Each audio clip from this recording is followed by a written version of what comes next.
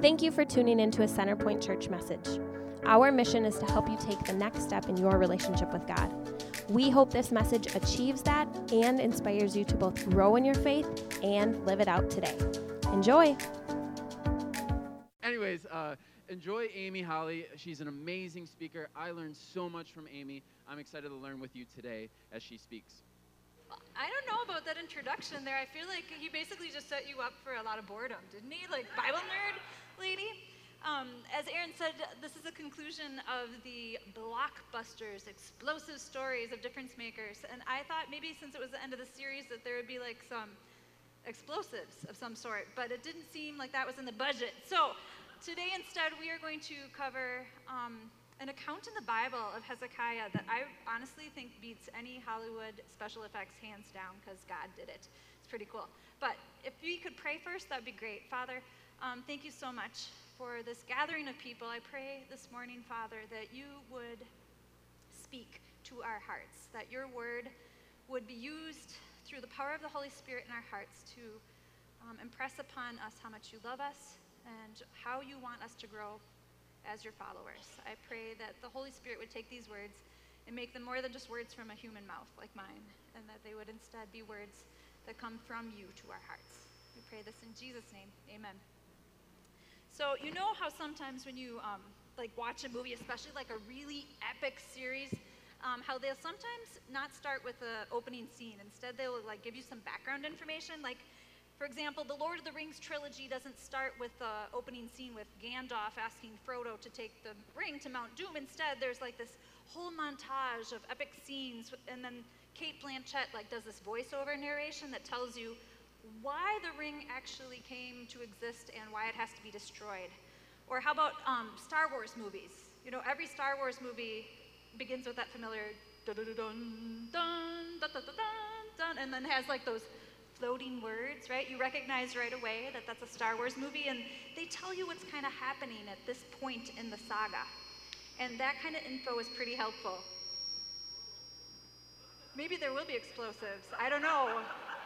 That sounds like a scary thing. No, just kidding. Anyways, background info is really, really helpful. So today we're going to talk about, like Aaron said, Hezekiah. But before we get into his story, I'm actually going to spend a pretty good chunk of time going over some background information because I'd like to give you some historical context and some information about Hezekiah's family, because I think that those two things will really help us understand why his actions are actually pretty significant. So first we're going to look at the historical context. We're actually going to go back several hundred years before Hezekiah to the time of Moses, to about 1450 BC-ish. Moses at this point has just led the Israelites, God's chosen people, out of slavery in Egypt, and they're about to enter the promised land. But before they settle into this new home and become their own new nation, the Israelites really have to be taught how to live as God's people. So Moses, instead of taking them straight to the promised land, he leads them in this roundabout way, directed by God, to a place called Mount Sinai in the Arabian Peninsula. And there at Mount Sinai, God gives this new nation of people a set of laws. And these laws are designed to set them apart as his very own people, because quite honestly, they're living in a time and a place where most people worshipped a whole bunch of false gods, and they practiced some pretty gnarly things as part of their worship of these gods. Things like child sacrifice and some sexual orgy kind of stuff and divination. And God wants his people to know that he is very different than these false gods, and worshiping him looks a lot different. And so he wants to teach them how to reflect his heart and character so they can be a community that shines the light to the nations around them. So God gives them all these laws and commands to follow, and he actually makes a covenant with them. The Bible usually, or Bible scholars, this word isn't found in the Bible, but Bible scholars usually call this the Mosaic covenant. As part of this covenant, God promises to richly bless the Israelites and to give them a good, long life in this new land where he's taking them if, and that's a big if they love him with all their heart and they choose to follow his commands. If, however, they choose instead to imitate the rather evil practices of the people around them, he says there will be devastating consequences for them individually and as a nation, because quite frankly, sin, God doesn't like it because it always devastates. Now, if you look at the Bible, this is not the only covenant that God makes with either a nation or with an individual. And most of the covenants that God makes in the pages of the Bible are actually unconditional. In other words, God promises to do something, and those promises are going to be fulfilled no matter what humans do. God is just going to rely on his character and his faithfulness. This covenant, however, the Mosaic covenant, is actually conditional. The Israelites were promised blessings, amazing blessings, if they followed, but like I said, those blessings required their obedience. In Deuteronomy 30, Moses reminds the Israelites of the terms of this covenant, and he urges them, he's like, choose wisely. Here's what he says. He says, now listen, today I am giving you a choice between life and death, between prosperity and disaster. For I command you this day to love the Lord your God and to keep his commands. If you do this, the Lord your God will bless you and your land. But if your heart turns away and you refuse to listen, and if you're drawn away to serve and worship other gods, then I warn you right now that you will certainly be destroyed. Today I've given you the choice between life and death, between blessings and curses. Oh, that you would choose life. I feel like I say that to my kids sometimes. Oh, I've given you a choice. Oh, that we would choose life. Now, not long after speaking these words, Moses dies, and a new leader named Joshua actually leads the people into the land. And as soon as they're settled there, it doesn't take long for them to start really struggling to live out their end of this covenant with God. And they end up going through these repeated cycles of following God for a time and then getting kind of lazy and complacent as things are going well. And they end up falling into sin. They reap the really cruddy consequences of that sin. They cry out to God for help, and God graciously rescues them through a leader called a judge. You guys apparently talked about one of these judges, Samson. They go through this cycle for a few hundred years, this cycle of falling away and coming back. And after that time, the tribes of Israel, they are kind of getting tired of this being led by an unseen God thing. And so they say, you know what? The Amalekites have a king, and the Canaanites have a king, and the Hittites have a king. We want a king that we can see. And so God actually says, you know what? I will give them what they want. So God anoints a king named Saul, and Saul follows for a time and then completely falls away from God. So God anoints a new king to take his place, a young man named David, who comes to the throne around 1000 BC, give or take. Now, God himself describes this man, David, who you've probably heard of, as a man after my own heart. That's what God says about him. I'd love that to be said about me, right? A woman after God's own heart. Now, David was not perfect, not by a long shot, but he did love God.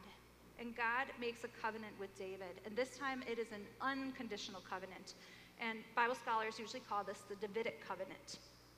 In this covenant, God promises that one of David's descendants will sit on the throne of Israel forever. And in the short term, this covenant ensures that David's dynasty is going to continue long after he is gone. But in the long-term, eternal perspective, this promise refers to Jesus, who would be a descendant of David and will reign forever. So David makes Jerusalem his capital city, and his son Solomon eventually succeeds him, and Solomon builds a temple there in Jerusalem where the people of God can meet with him and worship him and make sacrifices and celebrate all these festivals to the Lord as God commanded in the laws of Moses. And the nation of Israel does follow God and enjoys a time of unprecedented wealth and prosperity until shortly after Solomon's death, when his son makes a very, very foolish decision that ends up splitting the nation into two completely separate countries. Now, Israel consisted of 12 tribes descended from the sons of Jacob. He had 12 sons, and those kind of basically made up the 12 tribes of Israel. When Solomon's son Rehoboam makes this dumb choice, two of the tribes, Judah and Benjamin, stay with David's grandson Rehoboam, and they keep Jerusalem and its temple as their capital, and they end up calling themselves Judah after David's tribe. And they lived in the southern part of the land of Israel. And over the coming years, this separate country, Judah, is ruled by about 19 kings and one queen, and all those kings, as God promised, were descendants of David because of God's faithfulness, because quite honestly, only about 8 out of those 20 followed God, and the others were rather wicked.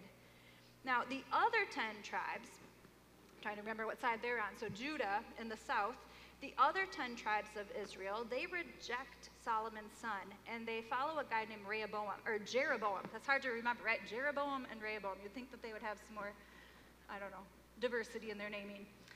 But they become their own country, the northern kingdom. They actually keep the name Israel, and eventually they adopt a city called Samaria as their capital. But because the temple is located down in Jerusalem, in Judah's territory, Jeroboam thinks, you know what, if the people start going back to Jerusalem to worship the Lord, I'm going to lose them, and they're going to return to David's family. So I'm going to set up a new place of worship.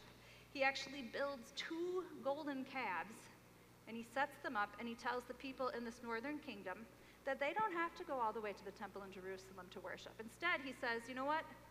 Hear, O Israel. Now, this sounds weird to us because we don't worship idols anymore, but in those days, people really, truly believed that their gods were embodied by these statues. So this was not uncommon. They were just kind of imitating the culture that was all around them.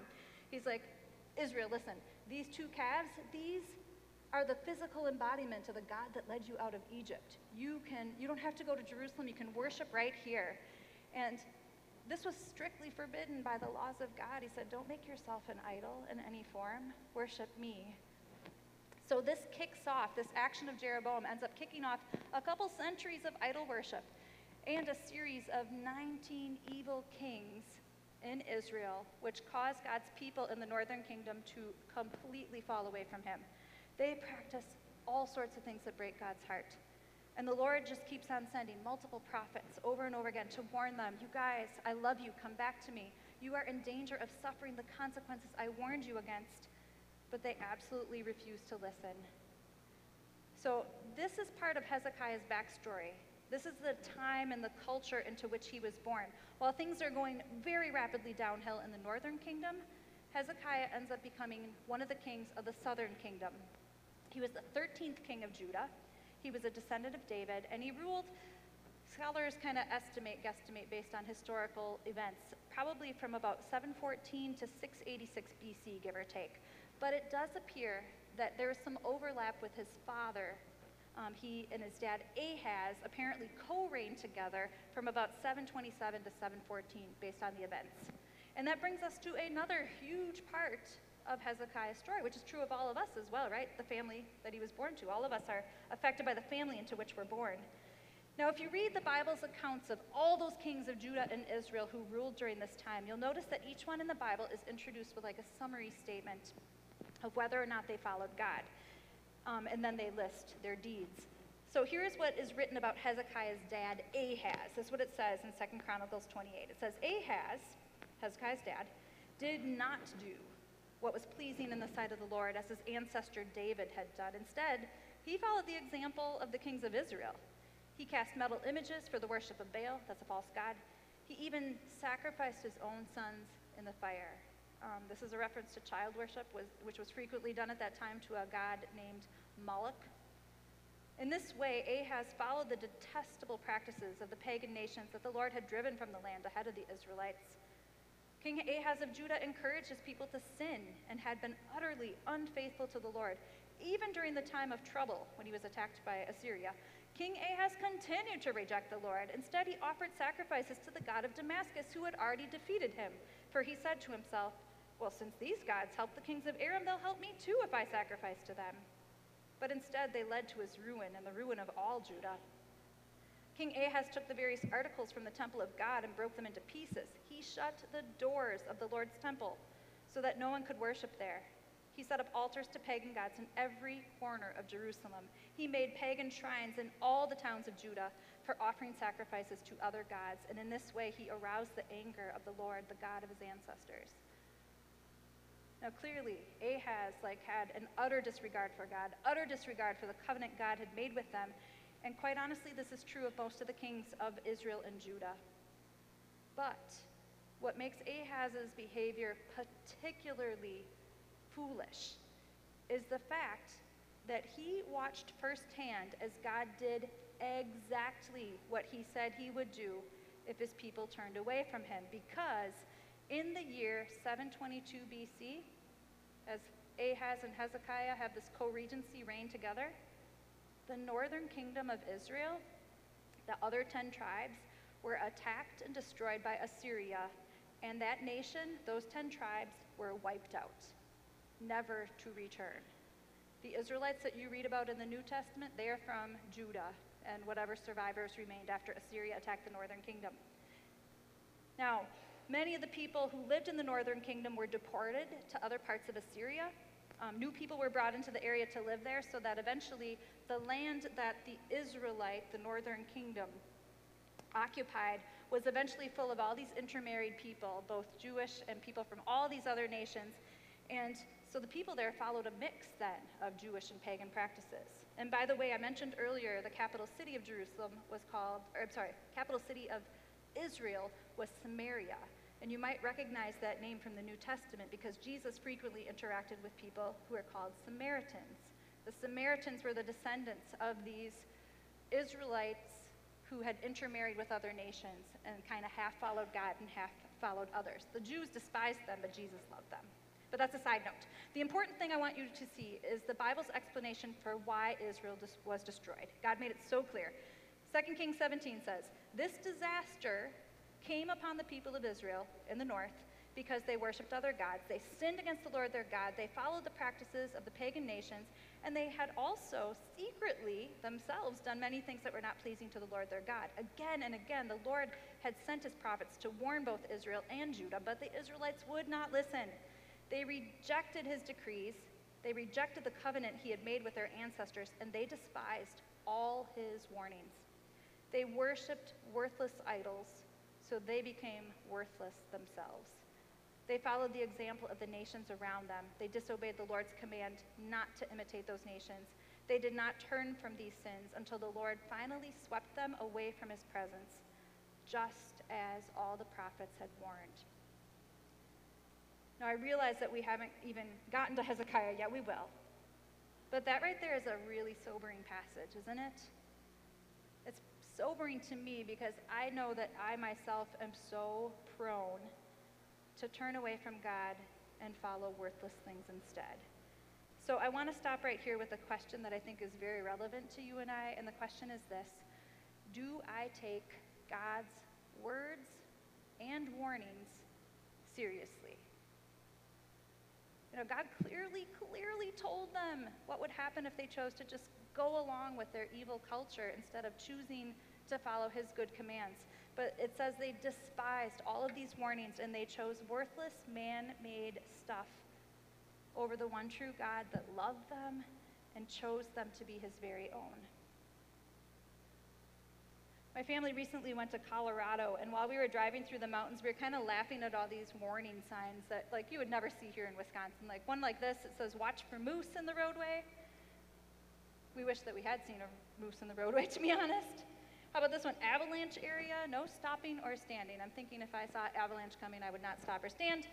And this one, we were driving through a canyon, and they actually, I couldn't find a copy of the sign, but they had like a picture of like a hill and a little man crawling up, and it said, "In case of flood, climb to safety." Now let me tell you, if I saw an avalanche or a 1,000-pound moose or a flash flood coming my way, I would not just proceed as usual. I would stop and I would do what the stinking sign said, wouldn't you? And yet, when God warns me things, like when he warns me that I actually will be accountable for every careless word that comes out of my mouth, or when he warns me to not be obsessed with accumulating more and more stuff because it's all going to end up in a landfill someday, or when God tells me that I should not be conformed to the culture around me, but instead I should be transformed by the renewing of my mind, or when he warns me that I should not call evil things good and good things evil, when he tells me to be careful how I live instead of acting thoughtlessly, or when he tells me very, very clearly that one day Jesus himself will return as King of Kings and Lord of Lords and fulfill everything that he's ever promised about the future. Despite all these clear warnings from the Lord in Scripture, sometimes, quite frankly, I live my life as if they're not really true. And I might not be bowing down to silver statues of false gods, but I can just as willingly give my heart to things far less than God, who gave his son for me. I can be just as foolish and short-sighted and comfortable in an ungodly culture as those ancient Israelites were. And I don't want to be like that. I don't want to just blow through God's words and his warnings. Because you know what? If he has loved me and chosen me to be his very own, and he has for you too, if that is true, why would I live as if his words were irrelevant to my life? So I really need to ask myself repeatedly, on a regular basis, do I really take God's word? Do I take his warning seriously in my life? Do I act as if he doesn't mean what he said in the Bible, or do I really live and not just believe in my head, but live my life as if everything that he says is true and will come to pass? And do I intentionally arrange my life around what he says is good and right and valuable? I think these are really good questions for us to honestly ponder, because if God really is who he says he is in the Bible, then everything that he's ever said or promised will actually happen. All right, now we're going to go back to Hezekiah. We're actually going to talk about Hezekiah now, and I promise, I've arranged my message knowing that this was coming, so you won't be here till noon, I promise. To say that Hezekiah did not have much of a role model in his father is kind of an understatement, right? I mean, he did not hit the jackpot in the dad department. As far as Hezekiah's mom goes, we don't know much. His mom was a lady named Abijah, or Abi, she's called in different passages. She was the daughter of a man named Zechariah, who may or may not have been associated with the prophet Isaiah. We just really don't know. All we do know for certain about Hezekiah's mom, Abijah, is this. She was married to a very, very wicked man, but yet somehow managed to raise a very godly son, because that is how Hezekiah is described. In 2 Kings 18, it says, Hezekiah did what was pleasing in the Lord's sight, just as his ancestor David had done. Hezekiah trusted in the Lord, the God of Israel. There was no one like him among all the kings of Judah, either before or after his time. He remained faithful to the Lord in everything, and he carefully obeyed all the commands that the Lord had given Moses. So the Lord was with him, and Hezekiah was successful in everything that he did. So Hezekiah. In Hezekiah, we have this guy who had a rather despicable dad, but despite those genes, he chooses to follow God and his commands. And I really, really hope that you will take time. I want to give you just a little taste of Hezekiah in hopes that you will read his full story maybe in the coming weeks. You can find it in 2 Kings, 2 Chronicles, and Isaiah. If you want to write those little passages down, you can. I'll leave them up for a while. But here are some of the things that Hezekiah did during his life. In the first month of his reign as king, he reopened the temple that his father had shut. He cleaned it up, and he rededicated it as a place of worship to the Lord. He tore down all the places of idol worship in the land, just ripped them out and said, we're not doing this anymore. Ahaz had kind of abused the priesthood. Instead, Hezekiah restored the priests to the role that God had given them. He encouraged the priests to pursue holiness and to lead the nation in worshiping God again. And at one point, he invites all the land of Judah, along with anybody who survived the Assyrian attack in Israel. And he says, you know what, you guys, we haven't been celebrating the Passover. Let's get together in Jerusalem. Let's celebrate it. They had to do it a month late because they weren't ready, but they did it. And they celebrated it in a way that it hadn't been celebrated in over 200 years. He did all this stuff and more.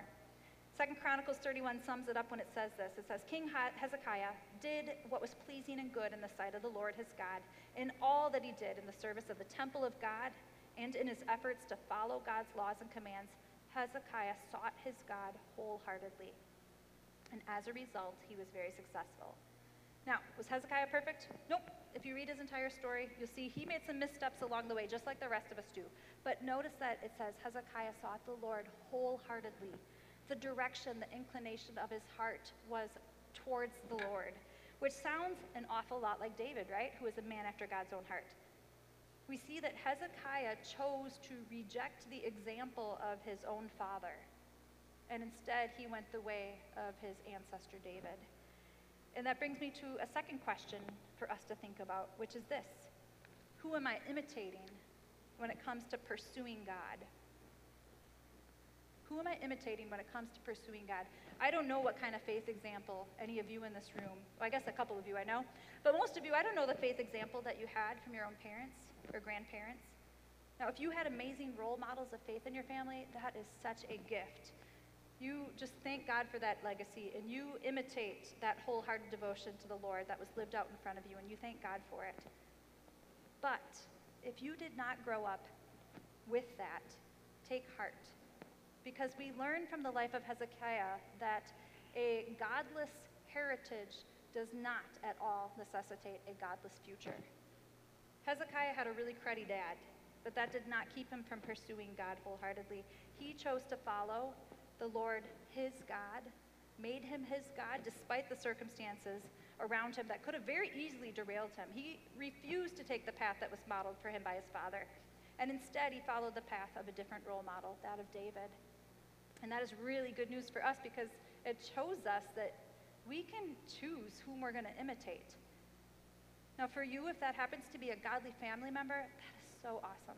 That is so great. If for you it has to be somebody from the past who lived a good example, that's awesome too. I mean, that's one of the reasons why it's so good for us to read the Bible, because it's full of the stories of men and women who either chose to follow God that we can imitate or chose not to follow God that we can say, I don't want to go that way. If your role model happens to be a friend or a mentor, like from this church or another faith community, that's really awesome. In fact, that's one of the purposes of the church. It's for us to encourage one another in that way. Hebrews 10 says, let us hold tightly without wavering to the hope that we affirm, for God can be trusted to keep his promise. Let us think of ways to motivate one another to acts of love and good works, and let us not neglect our meeting together, as some people do, but encourage one another, especially now that the day of his return is drawing near.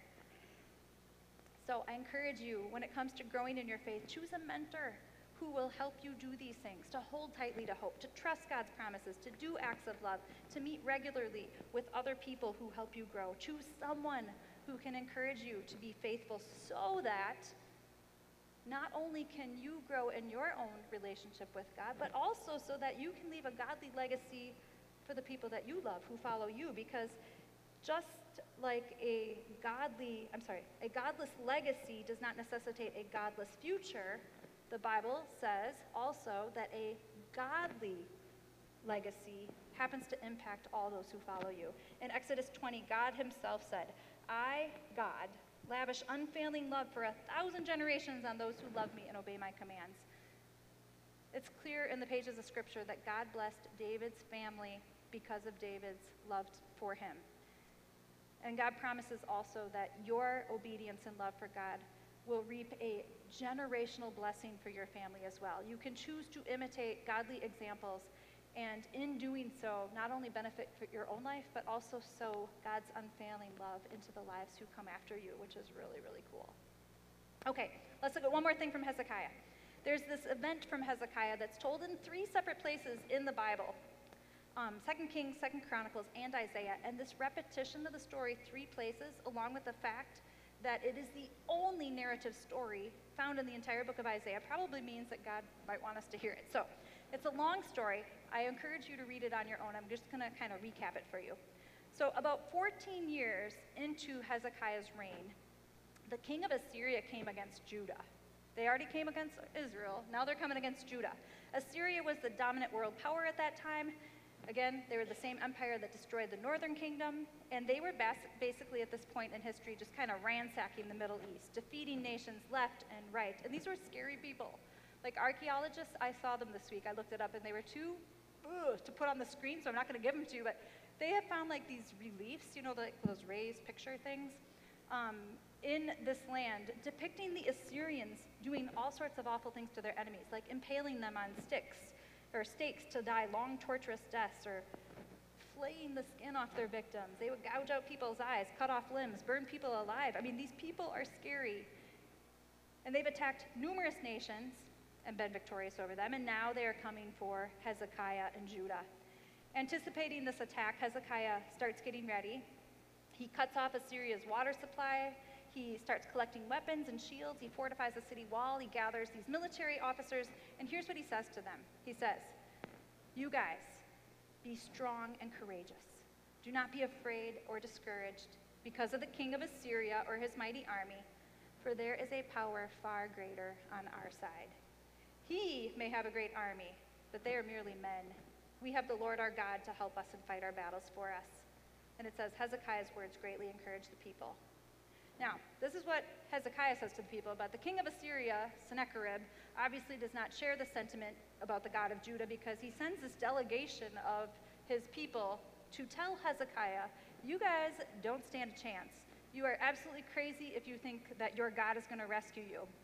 In fact, the Assyrian officials, they speak in Hebrew, which wasn't their language, to the people of Jerusalem to freak them out. And they say, "Listen, we're going to put your city under siege, and you guys are going to be so desperate that you're going to eat your own dung and drink your own urine." It actually says that in the Bible. And I did not share that with my 8-year-old because he would totally have a heyday with the fact that the Bible used potty language, right? But these people, they're like, "You guys in Jerusalem, don't let Hezekiah deceive you into thinking that the Lord is going to rescue you." And then the king, Sennacherib, actually sends Hezekiah a letter then to remind him, "Hezekiah, Assyria, we have completely destroyed every nation that has stood in our way, and you guys are not going to be any different."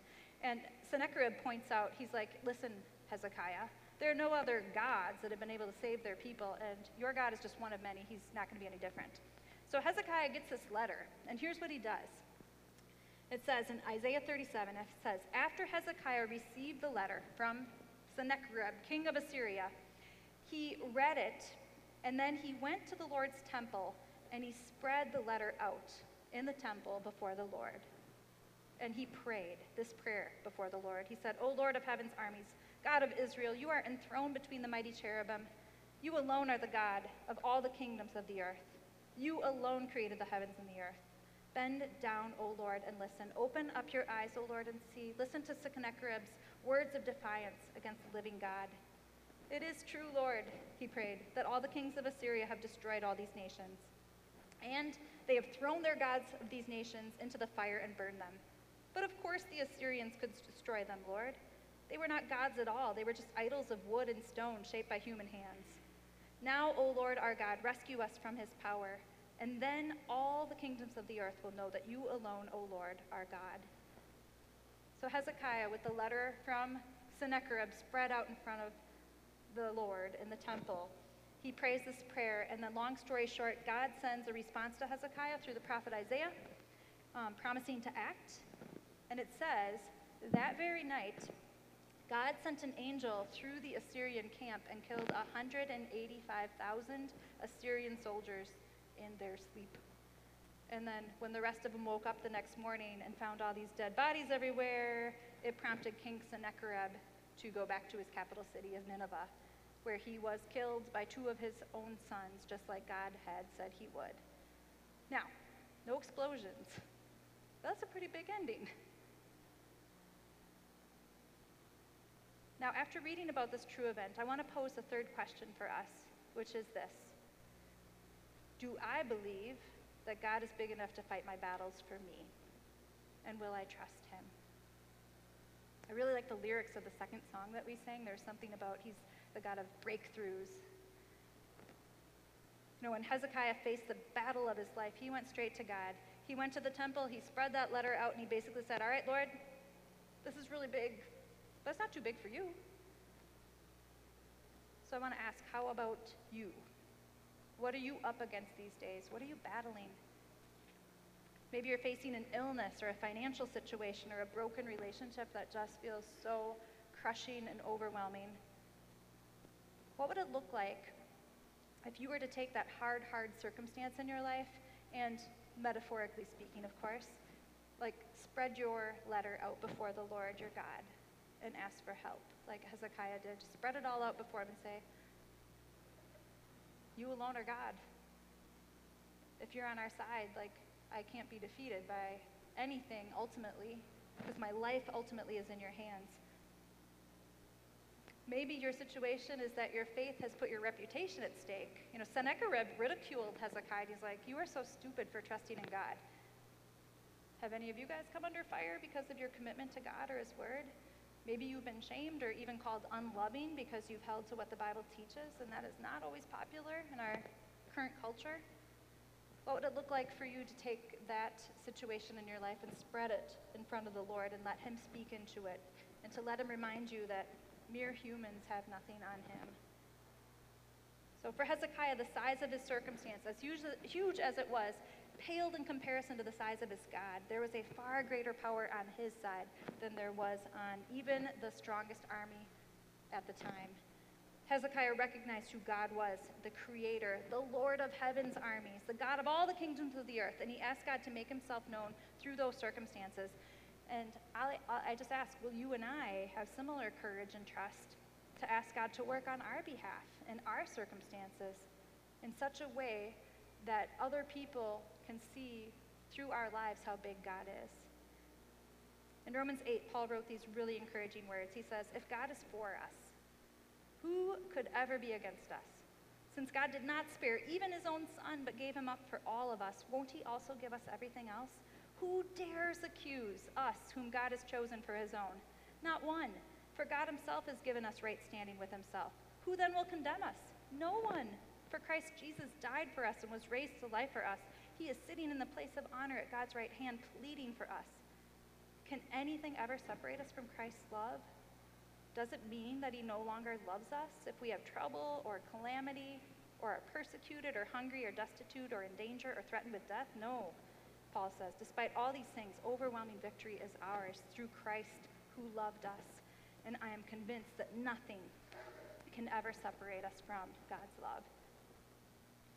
Now, if you have put your trust in Jesus Christ, who freely offers you the gift of his love and salvation just for the asking, those words that I just read, that is your standing before God. He is for you. He loves you. He stands with you. He will fight your battles for you. There is a far greater power on your side. So just to really briefly recap, I encourage you to read the full story of Hezekiah this week and reflect on just 3 questions maybe. 1, do I take God's words and warnings seriously? Will I choose life, abundant life that comes from following his commands? 2, who am I imitating when it comes to pursuing God? Will I pick a godly example to follow and leave a legacy for the people who are under my influence? And 3, do I believe that God is big enough to fight my battles for me? And will I trust him? And will I remember that he is the God of heaven's armies? And he's plenty big enough to handle whatever I face. That is all I have for you today. So let's go ahead and pray. Father, thank you so much for these true stories in your word about real people who came under duress and yet found the courage to follow you, whether they had good examples to follow or not. I pray, Father, that we would heed their example and that we would also heed your words and your warnings in the scriptures so that we may choose life and have it abundantly. We pray this in the name of Jesus. Amen.